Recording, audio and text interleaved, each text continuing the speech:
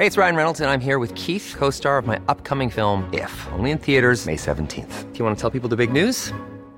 All right, I'll do it. Sign up now and you'll get unlimited for $15 a month and 6 months of Paramount Plus Essential Plan on us. MintMobile.com/switch. Upfront payment of $45 equivalent to $15 per month. Unlimited over 40 gigabytes per month. Face lower speeds. Videos at 480p. Active Mint customers by 531.24 get 6 months of Paramount Plus Essential Plan. Auto renews after 6 months. Offer ends May 31st, 2024. Separate Paramount Plus registration required. Terms and conditions apply if rated PG. When you're ready to pop the question, the last thing you want to do is second-guess the ring. At BlueNile.com, you can design a one-of-a-kind ring with the ease and convenience of shopping online. Choose your diamond and setting. When you find the one, you'll get it delivered right to your door. Go to BlueNile.com and use promo code LISTEN to get $50 off your purchase of $500 or more. That's code LISTEN at BlueNile.com for $50 off your purchase. BlueNile.com, code LISTEN. Hi, I'm Daniel, founder of Pretty Litter. Cats and cat owners deserve better than any old-fashioned litter. That's why I teamed up with scientists and veterinarians to create Pretty Litter. Its innovative crystal formula has superior odor control and weighs up to 80% less than clay litter. Pretty Litter even monitors health by changing colors to help detect early signs of potential illness. It's the world's smartest kitty litter. Go to prettylitter.com and use code ACAST for 20% off your first order and a free cat toy. Terms and conditions apply. See site for details.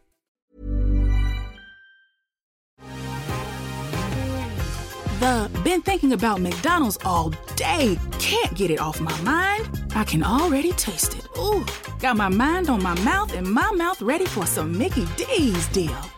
There's a deal for every moment at McDonald's. Right now, get 2 of your favorites for just $3.50. Mix and match a classic McChicken, a hot and spicy McChicken, or a juicy McDouble. Price and participation may vary. Cannot be combined with combo meal. Single item at regular price. Hang on, sorry. Is your display name Midnight Fist 69? Is it? Oh, it Yes. is actually, yeah. Would you like to explain yourself, Craig? Yeah, that's from a Leaks Club group. It was like an in-joke a couple of weeks ago when we had a bit of a group session. I can't remember what the joke was, though.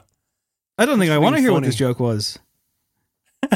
Jesus fucking Christ. I leave you alone for 1 week. 1 week. And you go off and I've been nicknamed the Fist previously, as in Fitzpatrick or something. Don't ask me how. But yeah, I don't know. That suddenly that like came together with Midnight and the 69. I mean, it writes itself, doesn't it? It's not Dildo Sex 13 or whatever our friend of the show Josh has, but That's Dildo Sex 14, I'll have you know. because Dildo Sex 13 would have been unlucky. Yeah, it's just like that's his display name for everything, and for like it's deliberately to put people off. So it's done a good job. Anyway, look, it's time to click into the show. So let's do it.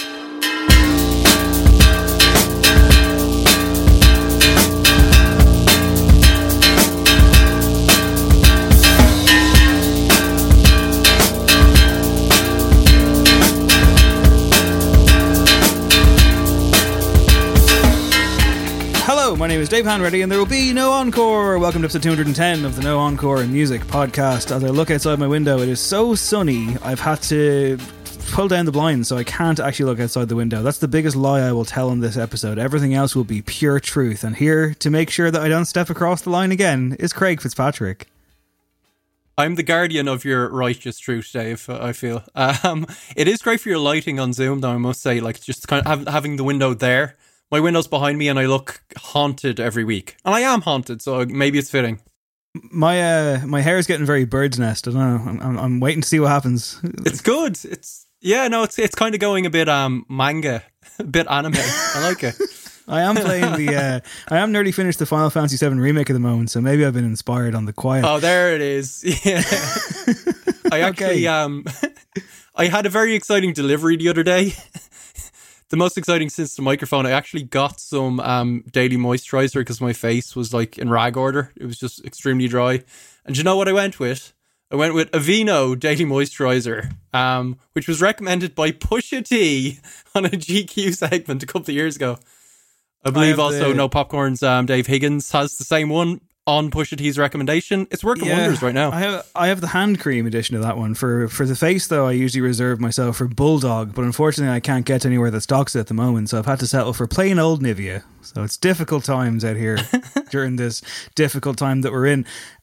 So my deliveries, by the way, have amounted to beer. I'm getting lots of beer delivered. I got like a big box of 24 cans the other day on a Tuesday, and I was like getting it delivered and it's being like, please neighbours, this isn't what it looks like. They're for the weekend. They're for Weekend Dave.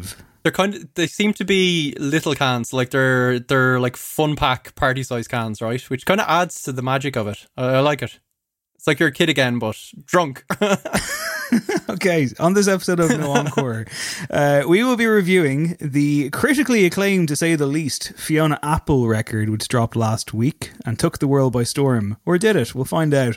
We'll also be doing, and I'm really looking forward to this one, and is it related? I don't know. We'll be doing our top 5 most overrated albums. So that's going to be a very fun one. I can't wait to get to critically that. overrated albums. Critically overrated I'm worried about albums. that one because... I did suggest it, and I wasn't thinking that maybe it will just be 15 minutes of you like slaughtering music I dearly love. So I'm looking forward to that choice. one. This was your choice. You've known me now for almost 10 years. How the fuck did you let me do this one? I want to say ahead of time here, I feel very comfortable in my choices, and I think I'm making fair arguments in every case. And also, right up front, I've given the Beatles the week off, so they're not involved, okay? There you go. Happy, okay. Good Beatles times. will not also, feature.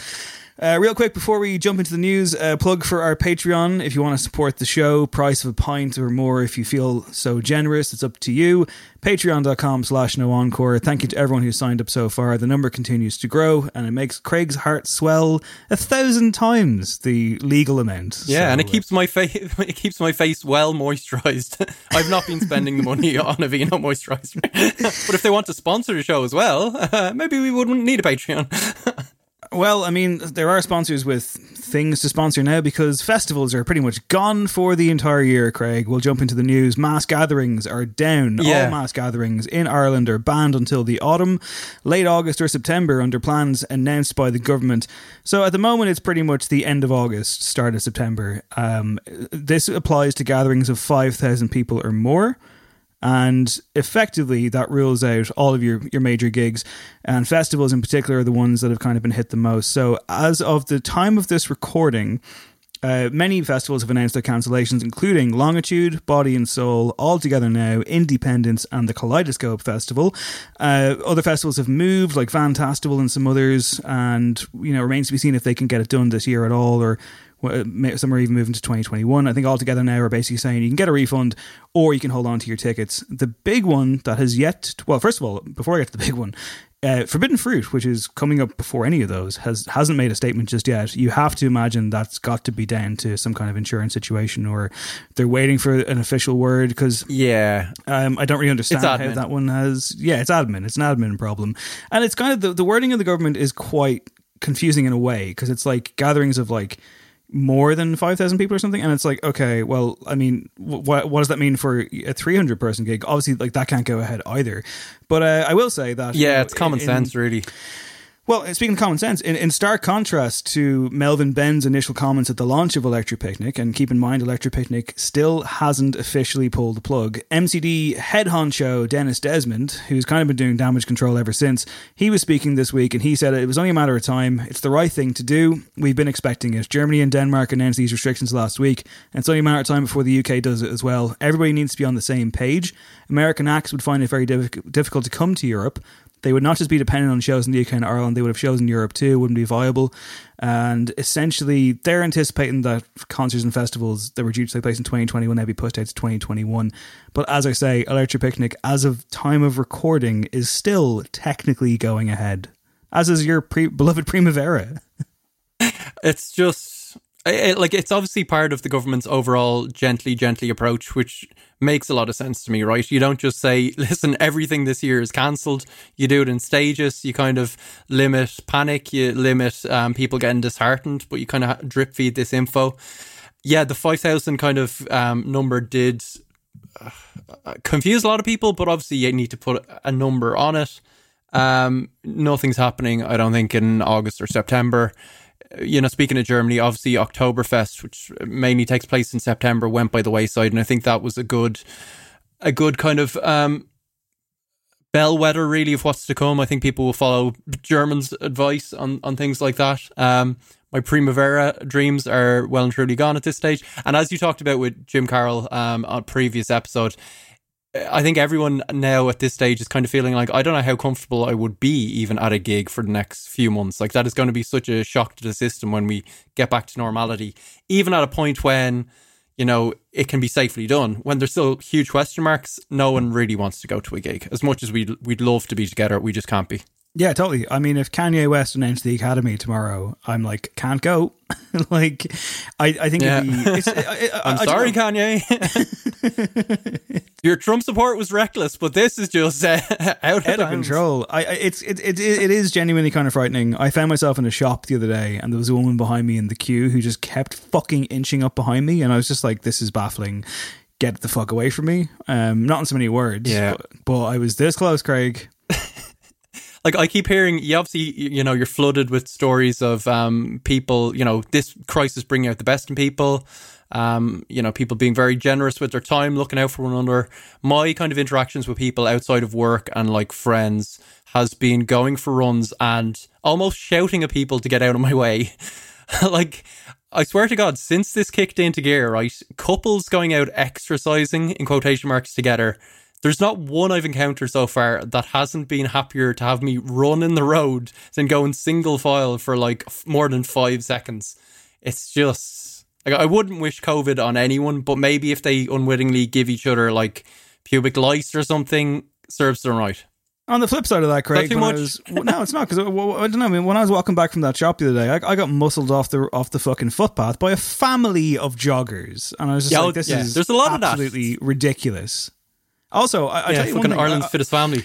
I've never been more like, I think I've grunted under my breath about 17 times when like a cyclist is on the footpath. The amount of times I've been like, you should be on the fucking road, like, as they like fly past. I'm just like, the worst instance I had was a dude. I was running on the footpath, which also had a cycle lane, very, very wide footpath, great, right?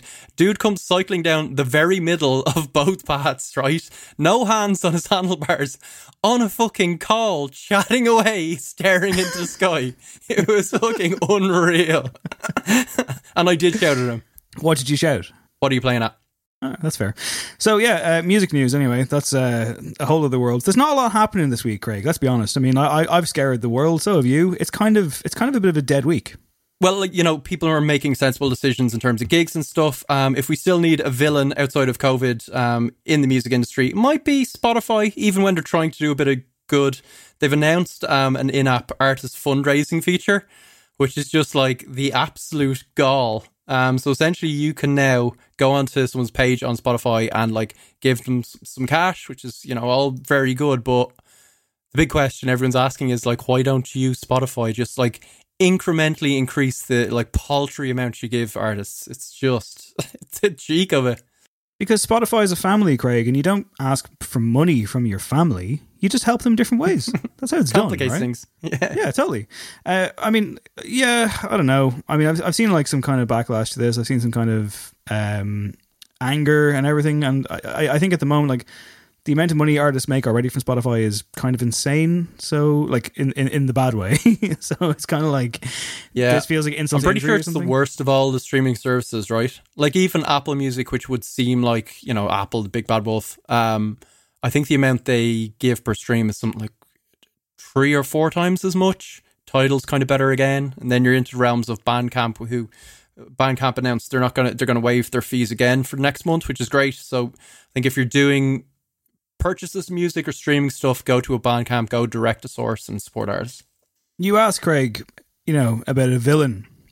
Who is the villain out in the world these days? And for me, it's whoever keeps vandalising that Luke Kelly statue. What's going on? This is like the 4th or 5th time. I mean, like, starting off my week, it's nice weather. I'm trying to get over the whole coronavirus depression aspect of things. Just get in front of my computer for a hard day of work on Monday. And what do I see, Craig? What's the first thing I see? That fucking terrifying colossal disembodied head of Luke Kelly that's in a park for some reason, and someone's come along and they've spray painted some red glasses over it, and it's not on.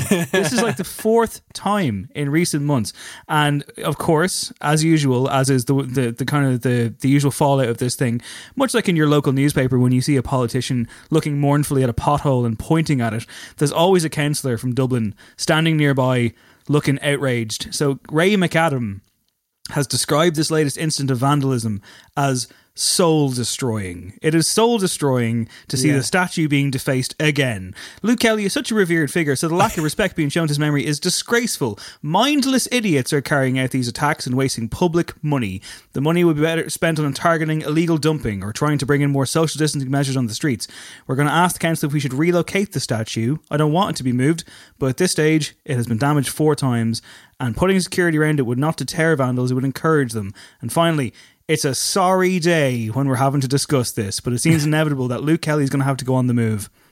Of course, there is another Luke Kelly statue already up around Grafton Street, which is slightly better, like slightly better designed. Slightly.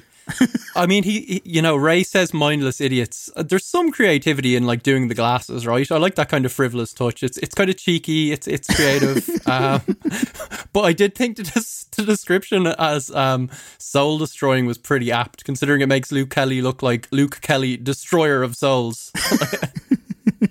It's also it's just the most dramatic language for something that is, I mean... Yeah, it is. Do you think... Particularly in this economy, at this moment in time, you know what I mean? Really? People are dying every day. Do you think that it's... I mean, listen, I hate to encourage the bullying of anything, and I hate to encourage shaming or any kind of aesthetic-based criticism because, you know, those things are horrible. But do you think that this Luke Kelly statue is just destined to be treated this way forever?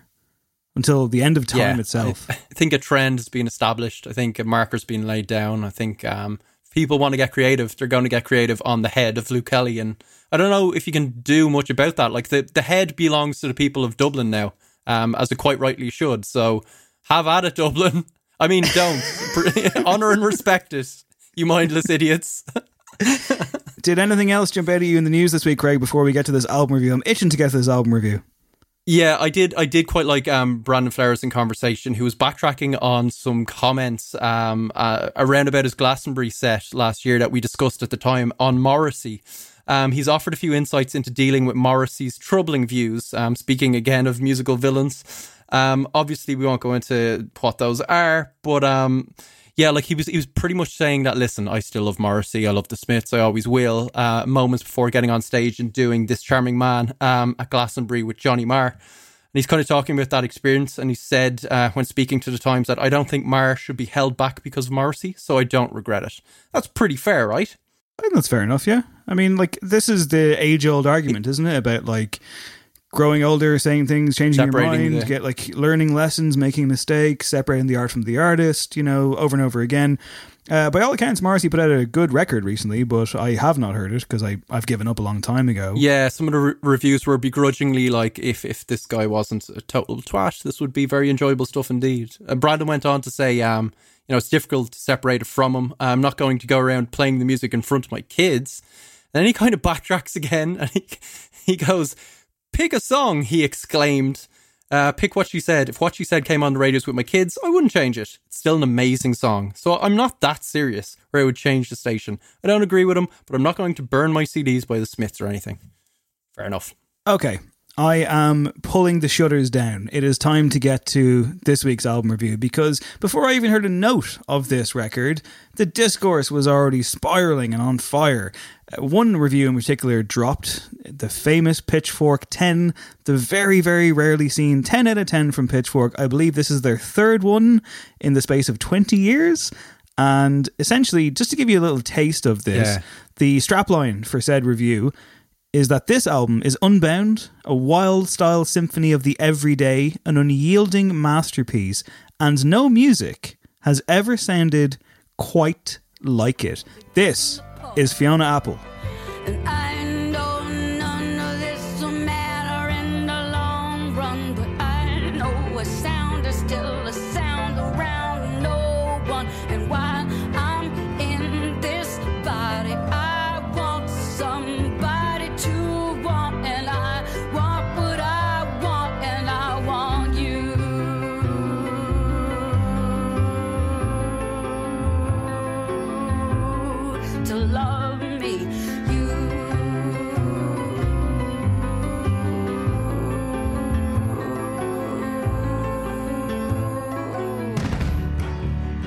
That was Fiona Apple. This is her 5th record. It's called Fetch the Bolt Cutters. That was the opening track from the record, and it's entitled I Want You to Love Me. So, rather than me spiral out of control here on an artist I'm happy to admit I really only know of from reputation, I will now hand the reins to Craig Fitzpatrick to tell us more about who this person is. I will indeed. Fiona Apple. She's an American artist who was raised bi-coastally, I think, but she feels very New York. She currently lives in Venice Beach, but as we know from this album and the discourse around it, she doesn't really get out much, so no real West Coast vibes have infected her. She's kind of a fitting MIA artist to return and kind of bless us with her work at the moment, because we're all kind of living the Fiona Apple life right now. So the fact that she's kind of deigned to give us new music like some kind of guardian angel makes sense that there would be a huge, furore around it. Could have been her or Frank, but I'm happy to have her back. She's a real kind of prodigious talent for a couple of decades where, she was writing songs at the age of 8, so she's got more than those 10,000 kind of hours of mastery under her belt. She got tremendous notices with her debut album, Tidal. But of course, people wanted to kind of shape her as per mid-90s alt trends at the time. So there was a lot of talk of her being like the new Tori Amos or the new Alanis Morissette. And also you got record labels trying to tap into the kind of the sex appeal of a teenage artist coming out with videos like Criminal, which had her in kind of various states of undress. But she does have this kind of like finely tuned bullshit detector. I think she kind of set her style out quite early on that she wasn't going to play by industry rules. So like way back at the VMA Awards, she had a bit of a Sinead O'Connor moment where she was quoting Maya Angelou. She was, she won an award for best rock performance, I think. And she said, everyone watching this world, i.e. the music industry, don't model your life on it or what you think, we think is cool, because it's all a load of nonsense. Go with yourself. This world is bullshit. So basically speaking truth to power. And she was then branded as like a bit of a mad one, burn the witch because she's good and right. But for the most part, she's kind of kicked against the industry and society by like hunkering down and just doing good, kind of fearless work, I think. Like she's worked at a pretty writerly pace. She's got a devoted fan base that will wait patiently for her. I think maybe she's more of an American phenomenon, even speaking to your kind of lack of familiarity with her. Like, I don't know if people this side of the Atlantic have the same kind of level of deep love that she has in the US. But Tidal was great pop jazz fusion. When the Pawn Hits, which is like one of the longest album titles ever, it goes on, it's a full poem, was when she entered the realms of kind of timelessness. Extraordinary Machine was her 3rd record, and there was a real creative tug of war. There's a whole mythology around, what the record label let be released at that time. And then when I really jumped on board, it was 2012 with her last record, which was The Idler Wheel, which again goes on to be a much longer title. And that was her, I think, finding her proper voice, and kind of stripping everything back. It was sparse beyond belief, very intimate. It was like you were right there in the room with her. She was kind of like, it was like lots of tie slaps, heartbeats, propelling songs, kind of confessions in the kitchen. It didn't feel like lo-fi or raw. It felt like it was in, her songs and her soul in like super HD. Along with some of her best songs, I was blown away. It had more dimensions than most music does. I think for Hot Press at the time, I gave it either a 5 out of 5 or I think it was actually a 9 out of 10. We'd moved to the out of 10 system by then. And it was like one of my records of that year. So since then, kind of Silencio, a lot of expectations around this and fulfilled for a lot of people, right? How did you find it as a newcomer? So, I mean, it's not really fair to the record to start off the way that I did, but I feel like it's a good teaser. I mean, in terms of, anyway. Of course, it's fucking me. It's what I do. So I think essentially it was daunting to jump in on a Friday morning and jump on this record that, like, I'm talking about literally getting out of bed at 8 a.m. or whatever. And yeah, God bless those sweet non-commute starts, am I right? Like, just fucking, I know. Like, going on to Twitter or whatever, and the first thing I see is Pitchfork have given this a 10. And okay, well, I guess first of all, I do want to get to the criticism, but real quick, Craig, just explain why it's a big deal. Because last week you did say you threw Pitchfork under the bus, and then it's almost like they heard you. It's almost like the gods knew, and they were like, okay, fine. How about this? How about we throw out our first 10 out of 10? since Kanye West, and then that was the first 10 out of 10 since Radiohead, right? Wasn't it? Like, it's not something they do very often for all their potential. I think they've given they might have given a few like retrospective ones for like classic albums, but in terms of new releases, I think there's been like 3 maybe.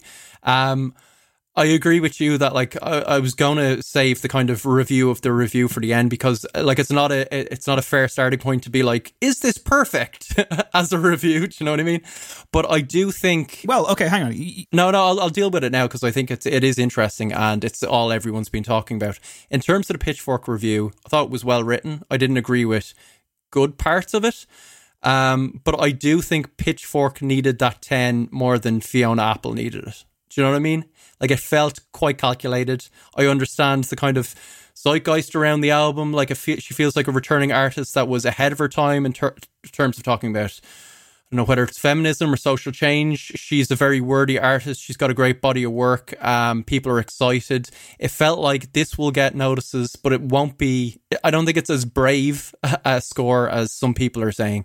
And I think it kind of propels Pitchfork back into relevancy at a time when, like, only a couple of weeks ago, people were saying the ratings are way off. Now they're suddenly putting a lot of stock into it. Yeah, I'd agree with that. It felt like more of Pitchfork making a statement for the sake of it and for their own kind of body of work. And I've seen some of even the writers online kind of saying stuff like, it had to be a 10. It was, it's just like, okay, right, really? And like, listen, I mean, like, you get bogged down in ratings. I don't want to do that too hard because I think, I've said it before, but like, if you go onto my Twitter from last week, but like Clash Music wrote a good our rating system about like in 2014, and their argument was no new release should get 10 out of 10 because it needs time to breathe, and I fully agree with that. Pitchfork, in terms of their reading on this record, and again, I think it is interesting because I do think that Fiona Apple can go about her day and it really doesn't matter to her one bit, which is probably the mark of a great artist, maybe. But essentially, the idea and the notion that no music has ever sounded like this is baffling to me. I just think that even I don't see how anyone can stand by that whatsoever. It is such a ludicrous statement about anything, and I think it's to this album's credit that I managed to get on with it, you know? Yeah, from being instantly ticked off. No, I agree, and like particularly for a writer, like I know for a fact this writer is obviously a huge fan. Spoke glowingly and wrote glowingly about the previous album, which kind of, that quote in particular shocked me because so much of the groundwork for this record was laid on the last one. Like, my takeaway when listening to this, and I managed to get a few listens in prior to me being alerted to the Pitchfork thing, which was great, but it was kind of pretty much what I expected, which is a very good thing. But it's like, you can't say it sounds like no music whatsoever when it sounds, first of all, a lot like her other music. And also, there's a lot of touchstones here, right? There's also other quotes in the review where it's like talking about how it's kind of bringing down the patriarchy by fighting against like patriarchal concepts of perfection. And like then it uses some examples of like, oh, she'll leave mistakes in. And it's kind of talked about in terms of like no artist has ever had a kind of rough and ready approach or aesthetic before. They don't leave mistakes in. I mean, that's been going on for decades upon decades. So, you know, while talk of the quality of the record for me, and we'll get into it, seemed on point, some of the context around it felt quite jarring.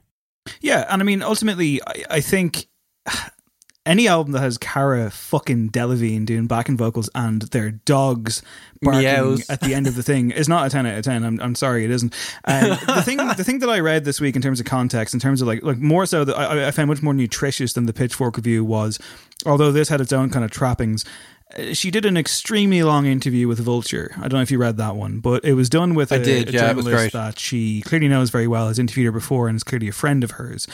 And there are times in the interview, an interview, by the way, in which I learned a fucking ton. It's a good interview, but there's a point in the interview where the journalist turns to her and goes, I know this might sound like a weird question, but are you a genius? And I'm just like, I don't need this. I don't need this level of gushing. And like, it's funny because like on Friday morning on my timeline, I mean, I didn't realise that everyone I followed was a massive Fiona Apple fan. Where have you been, guys? I've never seen you mention her before. And also, for all the fucking Yaz Queen bollocks that has been doing the rounds off the bat, I haven't really seen a lot of conversation about this from the same kind of aforementioned people. I haven't really seen a lot of chatter about this album. It does feel kind of niche. I don't mean to rain anybody's parade or anything, but at the same time, I think it's even, and again, like I say, I don't have the context and the history. I could be way off on this one, but even from reading that interview with her and getting her kind of opinions about things and finding out how there are complications in her life, you know, she herself talks about how a lot of this record is about trying to heal her relationships with women, both ones that she knows and ones that she doesn't know, and her kind of difficulties over the years in having relationships with women and realizing years later that maybe it was something that she kind of craved and it's a sisterhood that she needs, but she also accepts that she needs to be called out herself and isn't this perfect person. I think it's an interesting contrast when you have people who are just instantly fucking raising the smash the patriarchy flags and men are shit flags and being like, oh, like, you know, here she is, here's this golden fucking queen to take us all away.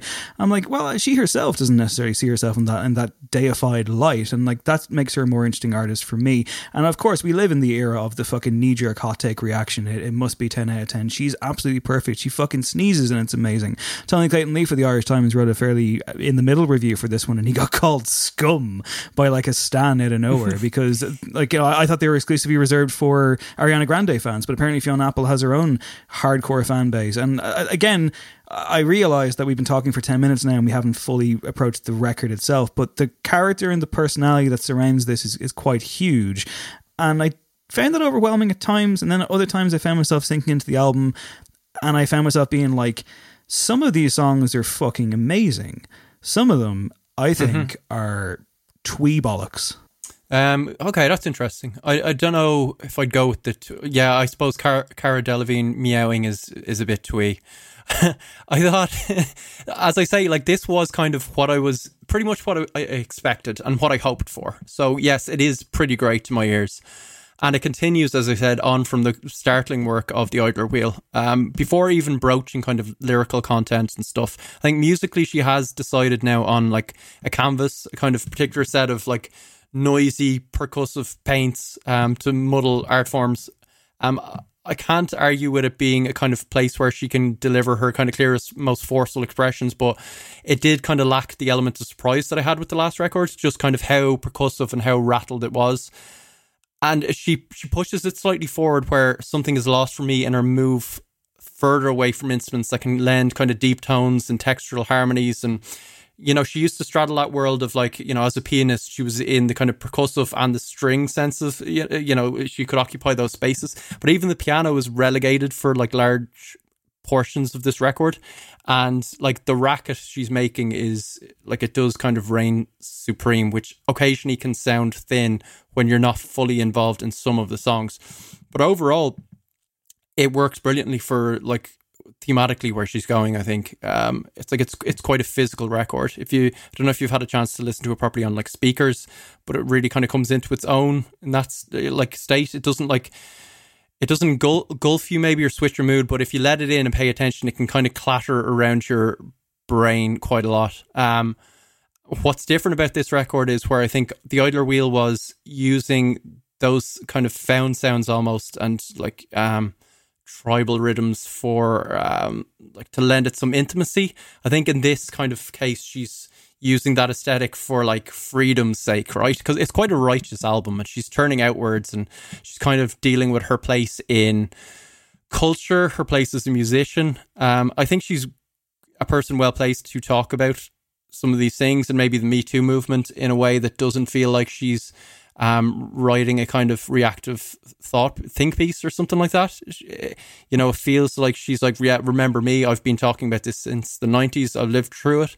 And also, Dave, as you quite rightly pointed out, some of the most interesting stuff is when she's talking about her own relationship with women and how maybe like her relationships with women have been seen through the prism of men, those kind of third party relationships, and how she's felt like an outsider. So she's both keenly aware of like, I don't know, how the patriarchy's affected her while also seeming like an outsider to the movement, which is really interesting to me.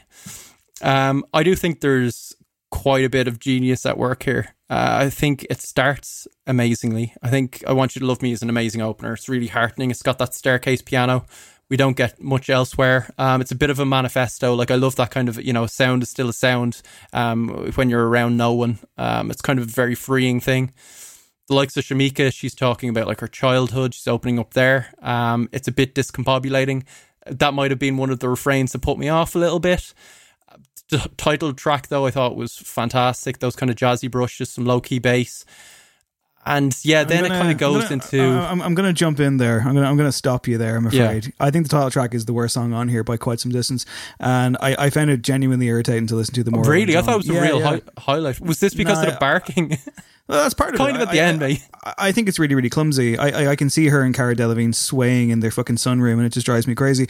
I think that it's just really laboured, and also it's getting a lot of press that people are like, she took the name of it from an episode of season 2 of The Fall with the Gillian Anderson cop show, and I'm like, wow. I mean, really?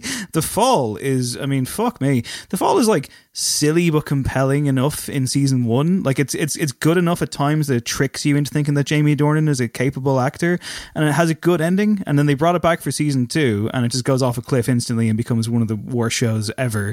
And everyone's like, oh, this sophisticated drama, of course she was drawn to this, and she managed to take that sequence and bring it to this. And I'm like, what do you fucking... The level of projection that is following this album, Ren, you mentioned the Me Too thing, which is absolutely true. And like, again, I think like Fiona Apple's commentary on these things is very nuanced and insightful. And like, I guess just a real quick sensitivity warning for what I'm about to say, because the interview goes into this. For anyone who does not know, she was raped when she was 12 years of age. Yeah. She talks about this in the interview. She talks about how she only really fully got mad at her attacker and her rapist a year ago at this stage of her life. She's in her early 40s now, I think, and essentially early 40s. Yeah. She's asked about why that was the case, and she said that she was taught at a young age to pray for people, and that's what she did when she got home after the assault. She prayed for her assailant, and this was what had been indoctrinated into her in her life. And like, she's clearly lived many lives, and I do want to say that, you know,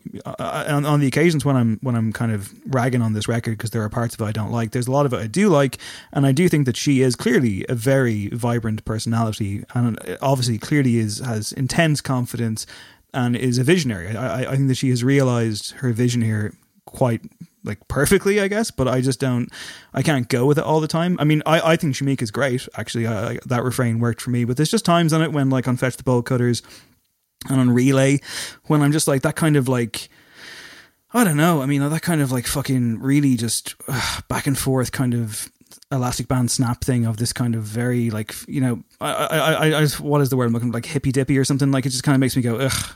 Yeah, Relay is one of those weird choices. Like there's very few of the choices on this record where I was like, oh, why did you go with that? Like the refrain from Relay, right, is something she wrote, I think, when she was like 15. And to me, it doesn't really work as a line. Like, she's been talking in interviews about how she used to be a writer that was trying to be a writer, which makes a huge amount of sense to me. I'm sure we can all, like, people that write can understand that. Whereas I think generally her lyrics are very natural. She's very impressive. But then she has this song where most of it is preoccupied with this line that feels kind of clumsy to me, and it just it doesn't quite work. It's at that moment she kind of veers into the realms of like kind of slam poetry, maybe. Do you know what I mean? Like, because of the aesthetic, I think you're always in danger of it becoming that kind of like, I'm doing spoken word and it's all very wordy. And she's so good that she steers it away from that most of the time. It becomes stuff that like could fall out of a New Yorker short story, and, you know, it's very accomplished. But when it kind of dips, you are reminded of very irritating other pieces of work. Yeah, I think the dress work, though, the arrangements on this record are really, really impressive. I think stuff like on Shamika and on Under the Table, on Rack of His as well, there's just these moments, these flourishes where, as you say, I mean, like, I listened to it on like the speaker downstairs in my kitchen. I listened to it on the speaker in my room. I went for walks with it. I listened to it on good headphones. And I think it is a very sonically rewarding piece of work. I think it does have a lot of layers, a lot more than you might expect from, like, at least what I might have expected going in, being like, oh, this is just going to be fairly, like, you know, I mean, in a week when, and don't get me wrong, it's for a good cause, but in a week when Brezzy has sent around 200 ukuleles across the nation in a bid to cheer people up and get them involved, I've feared the uke on this record, and I don't think it really is on here at all. I think her mastery of instrumentation is very apparent on this. I think the production is is quite rich. I do like this album quite a bit, and there was even a point during the week when I was like, oh, I think this actually is brilliant. And then I listened to it a few more times. Like yeah, I had the moment where I was like, I think it's finally unlocked for me now.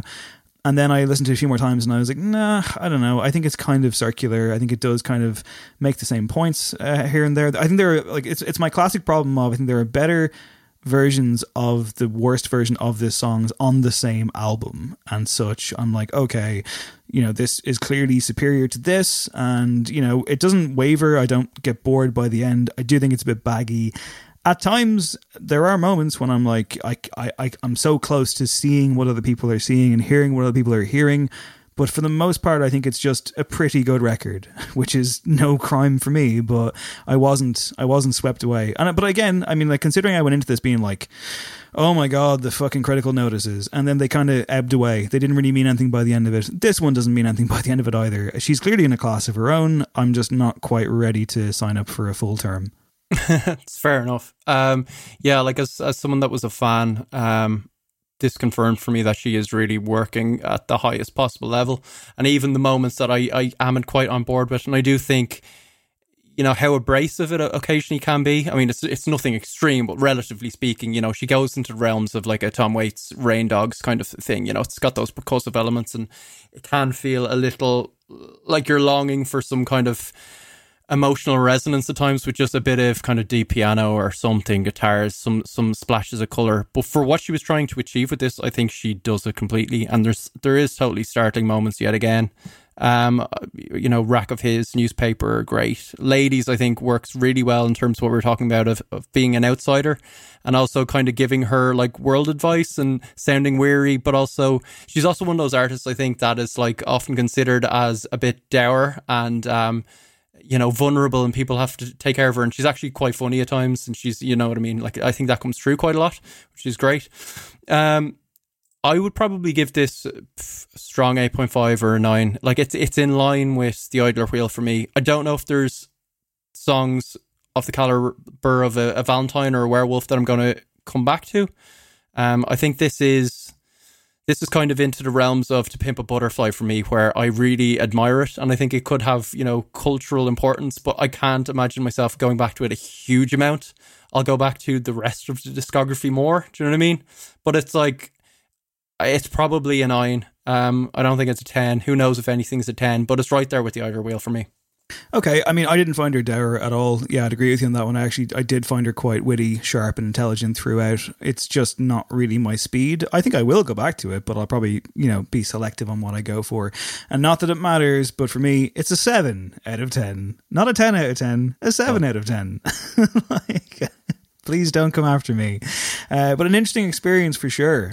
I should note as well, before we press on with the show, in an update from last week, and because it's just apparently become apparent before we recorded it, Insane Clown Posse have cancelled the Gathering of the Juggalos for 2020, saying that they refuse to responsible young men. They refuse to risk even one Juggalo life. So there you go. You can rest easy, Craig. Fantastic. Fair play to them. Okay. I expected nothing less. That's good news. Yeah. Go on. No. If you've got a parable here, by all, get the face paint on and go for it.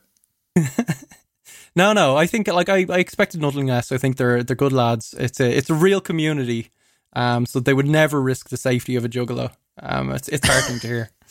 From one critically overblown album to about 10 more, hopefully, it's time for this week's No Encore Top 5. Craig, you pitched this one to me. I did find myself coming to you and tugging on your coattails and saying, hey, wait a second, what does it fully mean? So what's your definition, baby? Yeah, so I guess this is like us being a bit contrary, looking around at the critical canon, be it like old classics from, you know, decades ago that are seen as like the greatest works of art of all time, or more recent kind of beloved releases that would have been pitching up at end of year lists across publications that we just never quite got. We don't have to absolutely hate them. That might make it more fun. I'm sure some of those will definitely crop up. But just like where you think, okay, you know, this is a decent piece of work. It is not earth-shattering. It is not the greatest album of all time. What are people talking about? The kind of albums that, like, if we said in the pub with our mates, I don't really like this, most of the table will be like, what? That's basically it. That's the criteria. Okay. And I know I'm going to be like, what? No, that's the whole damn point. So, okay, let's kick off this week's top 5 with my number 5.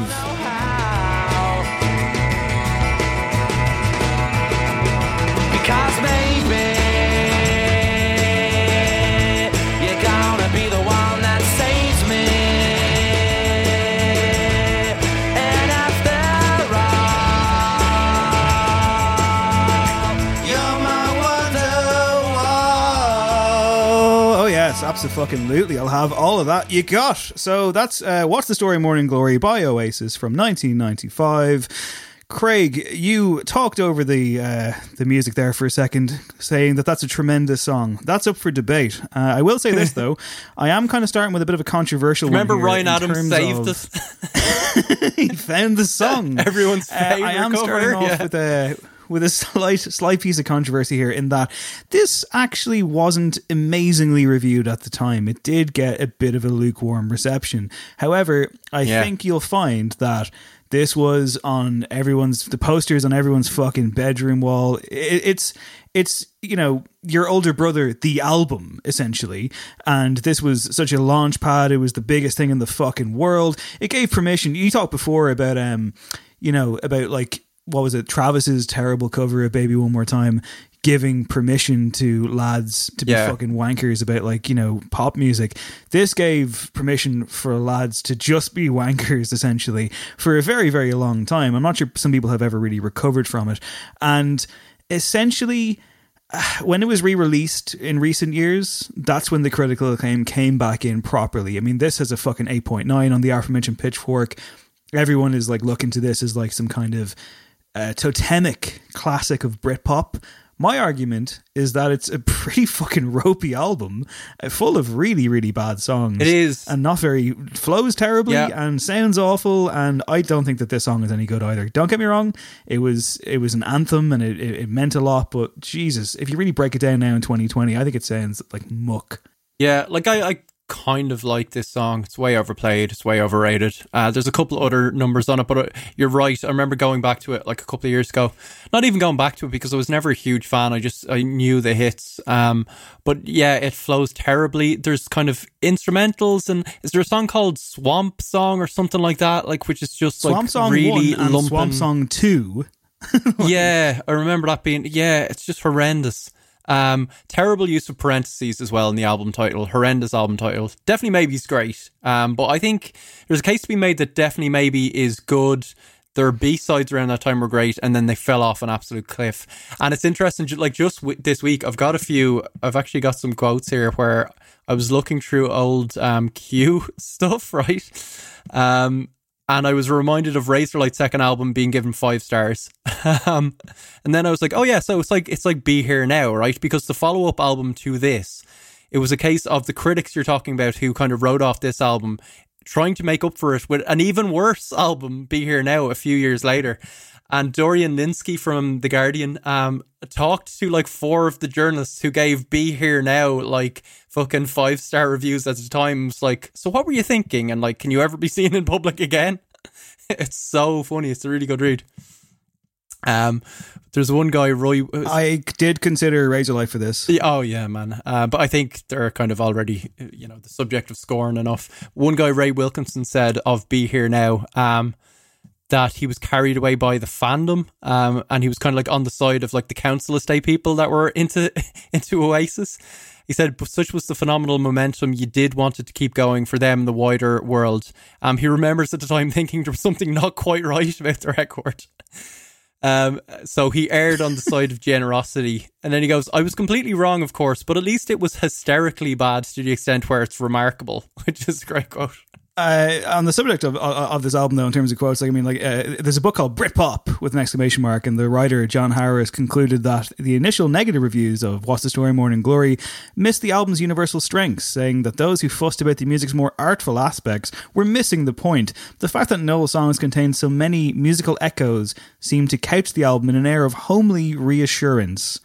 He believed that the, quote, ordinary nature of some of the songs turned out to be part of its deeply populist appeal. And the album, in fact, as described in the Rolling Stone album guide in 2004, is apparently a triumph full of bluster and bravado, but also moments of surprising tenderness. I think that's more patronising than just giving it a bad review, right? Being like, oh, well, the fucking, the masses fucking like it because it's nice and simple for them. Like, plenty of music has been complex and inventive and original and been massive. You don't need to go back to fucking status quo retreads. I think, on the whole, I just think it's just not an enjoyable listen. I think it just sounds annoying to listen to. It's like someone shouting at you in a beer garden for approximately 49 or 50 minutes. And I've had enough of that in my day, Craig. Yeah, fair enough. Okay, we'll go on to my number 5, which is also not enjoyable to listen to.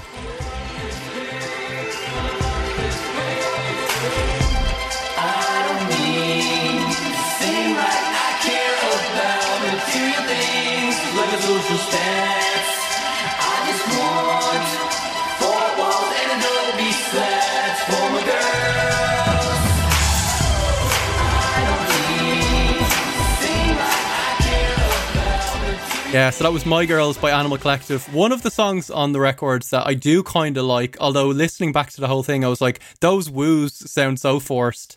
It's from Merriweather Post Pavilion, which was released in January 2009. Earned a 9.6 in Pitchfork. Didn't quite make the 10. I really tried with this record. I don't know what your relationship was like with it, but I actually, some of Animal Collective's earlier stuff, and they always rubbed people the wrong way, vocally, in terms of being, quite twee in an American way as well. But I thought they had some kind of rough and ready charm and experimental Beach Boys vibes that I could get on board with. This was the moment they really smoothed out their sound completely. They went incredibly safe and I think incredibly bland overall, and suddenly got like the most acclaim possible. And they just were like standard bearers for this whole, I don't know, Brooklyn movement or whatever it was at the time, around about 2009. This was heralded to high heaven. It was a Fiona Apple scenario. And I remember just like, it's a long enough record, just trying to wade through it and being like, it's going to click at some point. It is going to click. And it's just wallpaper. with an album cover that, if you look at it, it's an optical illusion, man.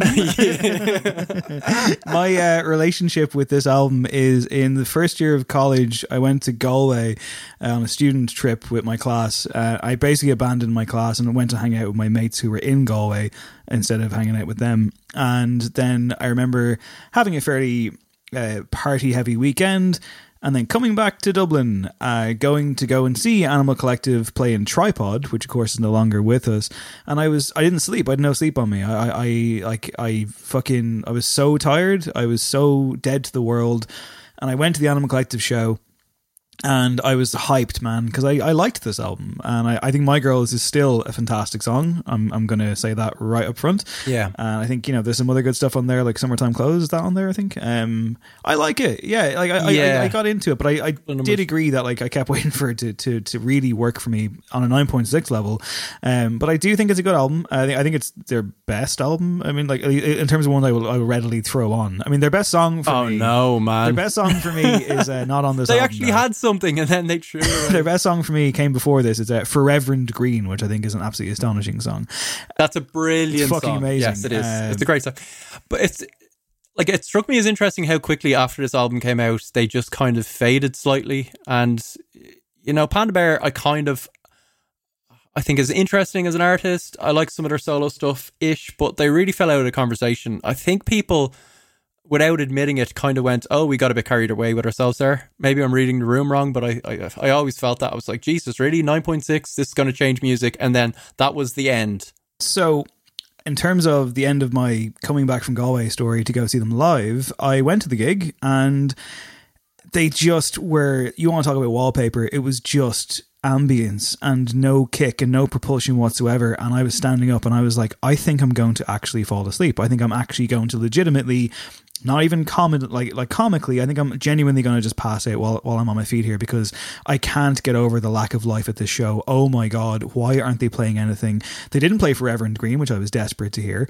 And I remember, I've told this story before, but I remember like at one stage, about 45 minutes in or an hour in, some bloke in the crowd could take no fucking more, and he shouted out, play something with a fucking beat. And it was like, I don't encourage heckling ever. But man, he had a fucking point. I think they finished with My Girls or Summertime Close. So they finally but it was just, it was like that gig that you go to where you're like, oh no, it's just like a wash of noise and it's not what I signed up for. It's interesting. I don't think, as you kind of alluded to there, this record, for all its bluster, it didn't have much of a cultural footprint, and I almost never go back to it. Yeah. All right, dude. You want to crack on with your number 4? You sound defeated already. No, I was just thinking. Yeah, I was just thinking. Like it was such a boring. Like it was listening to the album was like, you know, someone's giving you like an E or something, and you're like waiting for it to kick in for hours, and it never does. Like, okay. So yeah, I'm on a bit of a non-existent come down. This next one's kind of similar in a way. Number 4 for me.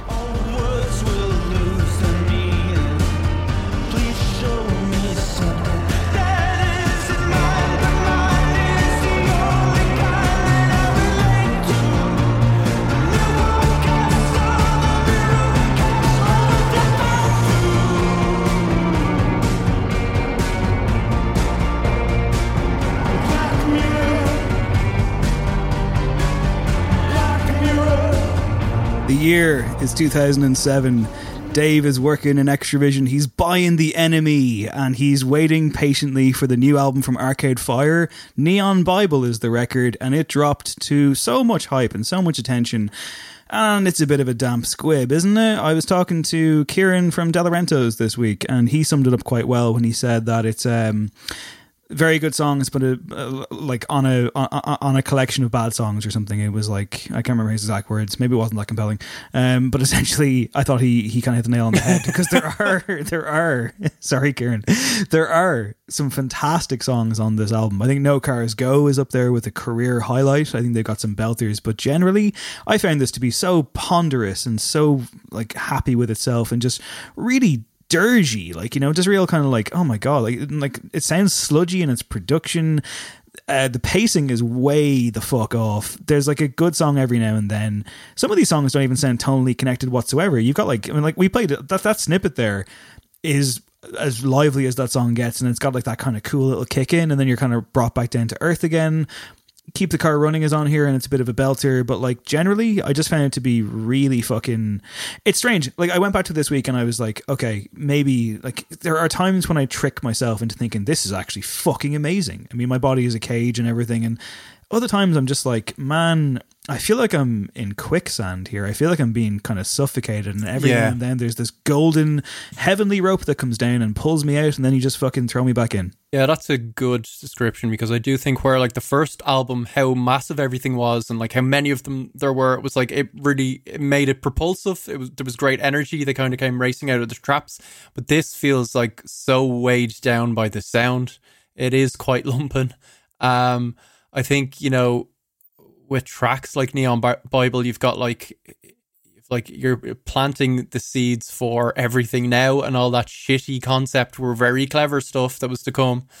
So yeah, like a handful of songs I still go back to, but I do think this is an album as well that kind of grows in stature. Like in critical acclaim, the worse Arcade Fire get, because people are like, oh, but fucking, you know, Neon Bible was sensational. It's every year it seems to get better and better, where in fact it gets worse and worse. Yeah, but even like at the time, some of the commentary in this one were like, you know, this is a commentary on the post 9/11 American world. The band is seemingly sending a beacon to other reasonable people forced underground by the world's insanity. I'm like, I don't think so. Wow, what was that in? You know what publication that was in the AV Club? Yeah. So then Stylus said, actually, I think the album, I think Hugh gave it 5 stars. I'm sensing a trend. I should say, by the way, that it was the Razorlight Big 5 red stars, much like when I saw Empire Magazine give King Kong 5 red stars, that I was like, oh shit, it's over. Okay, fair enough. We had a good run. I did mention there, Stylus Magazine said the album touches on violence, paranoia, and the falsity of simple labour, the war call of organised religion, a what's what of indie turmoil after 2003. I just love how people were so desperate to stitch the fucking zeitgeist into this band's DNA. I should note, by the way, during its first week, the album debuted at number 1 in Ireland. So there you go. And I believe in the US, it was outcharted only by Notorious B.I.G.'s Greatest Hits compilation. And in the UK, it was outcharted only by Kaiser Chiefs, yours truly, Angry Mob. Yeah, I think that's one of those interesting like facts about Arcade Fire, where they're like, you know, a pretty massive band by indie standards, but they've never had a #1 album in the US or maybe the UK as well, which is just one of those things. They've always been pipped at the post. Oh well, maybe they'll come back and like do whatever. All right, so my number 4 is kind of following the team of Brooklyn hipsters. I was spoiled kind of for overrated choice with this group, but I settled on their farewell album that was not a farewell.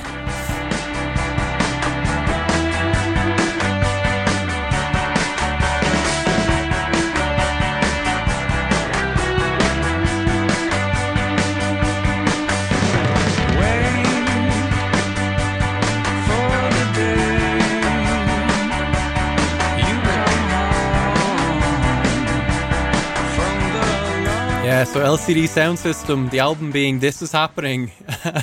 As I say, I was kind of spoiled for choice. Listen, LCD Sound System don't grind my gears. They kind of make me chuckle with the audacity of James Murphy. Like, good for that guy. He's made a career out of, like, I don't know, being Barry from High Fidelity, but in going into electropop rather than like some soul covers band.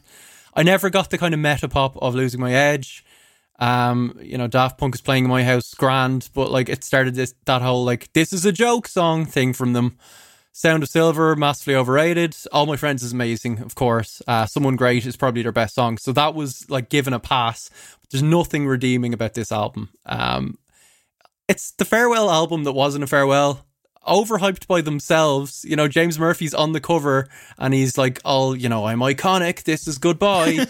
You've got fucking Drunk Girl's Grossness, which he described himself as a short, dumb song. It's about 4 minutes long. Every other song is about 9 minutes. You know, I'm sure like people love Dance Yourself Clean, but it's just fucking amazing. A tasteful nothingness. No, man. It's just nearly 9 minutes of. Do you know why you think it's amazing? Kick-in, yeah. Because it sounds like Enola Gay. It sounds like Enola Gay. The song we just heard is fucking All I Want. Hero's guitar. It's like pastiched to death. I Can Change is just fucking Love Action. Do you know what I mean? Every song is a better song with just him doing his Roy Brooklyn thing over it. And like, fair play to the guy, but he's got a couple of good songs. None of them are on this. What about Home, the last track? It's very nice, Craig. It's a very nice little heartfelt number. Hang on a second. How in the name large of parts Christ? Of this sound pleasant, but they were such a massive band. I was like, what am I on, crazy pills? Like, yeah, you are, because you picked this. You didn't pick American Dream? Are you fucking joking? Well, do you know what? I went back to American Dream due to they released an Electric Ladyland session thing where they played stuff from it live. And I was like, oh, I used to. I kind of like the title track because it sounds a bit like Someone Great. I think the opener was all right. So it got a pass. But I agree, like American Dream was like, oh, thank God they came back to, you know, record this necessary and vital record. And I was just like, what? Really? Like when we reviewed it at the time, I think we were the only people that had a bad word to say about it. You weren't allowed to say a like bad it's all word their about stuff it. is like all their stuff is like 6 or 7 out of 10. Like it's fine, but it's just like so much standing on the shoulders of giants that it's beyond a joke. Like it reminds me of, I remember the first time I realized that Discovery by Daft Punk was all based around samples and like wasn't like, you know, samples that weren't changed that much. And I remember how like disheartened I was by it. Still a great album, but like this is that. Like LCD Sound System are that, but they don't use samples. They just play other people's songs without crediting them. I don't know. I definitely have more time for LCD Sound System than you do. I think Sound of Silver is very good. I would agree that it's overrated. I thought this album was fine. I don't remember it being like deified. American Dream, I think, is absolute fucking toilet water. And I like stuff like Losing My Edge. I think Losing My Edge is classic, and I think Daft Punk is Playing at My House is fine. But yeah, I'm not like at the cult of Murphy. I mean, when I read that Meet Me in the Bathroom book, which you want to talk about overrated pieces of art, that's also up there. But like, he comes across as particularly just like gross and not interesting. And yeah, there's definitely a weird hyperinflation. That whole scene really didn't seem like one you would like to be a part of, the DFA thing. Like, it just seemed like everyone's not, like, compared to like the Strokes kind of imploding and like Ryan Adams hanging around, that seemed like more palatable. Do you know what I mean? It's like, wow. I should say though, because it's worth saying, I did get to see LCD Sound System on that recent tour. I was at the Olympia Theatre on one of those nights. They played for 2 hours, and it was genuinely one of the best gigs I've ever been to. So I'm definitely more on board with LCD Sound System in general. But I must say I'm enjoying this complete and utter burial from you of this. So I started by saying they don't grind my gears. They're perfectly fine. Someone Great is an incredible song. So, you know, if he managed to pull that off, it was worth them existing, but overrated. Okay, let's flip the script here, because I'm pretty sure it's going to be... The script, you say? It's going to be... It's going to be a total role reversal for my number 3. Here we go.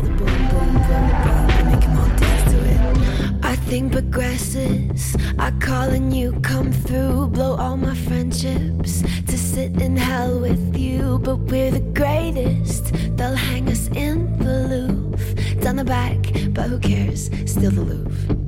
Okay, I know that you are not my type. Still I fall. I'm just a sucker. Let you fill her mind. But what about love? Nothing wrong with it. Supernatural. Just moving close to me, close to you. Feel it close to me. Of course. Okay, right. That's Melodrama by Lorde from 2017. An album I really do not like. I will say that Homemade Dynamite... I don't. Homemade Dynamite's a good song. Perfect Places is a good song.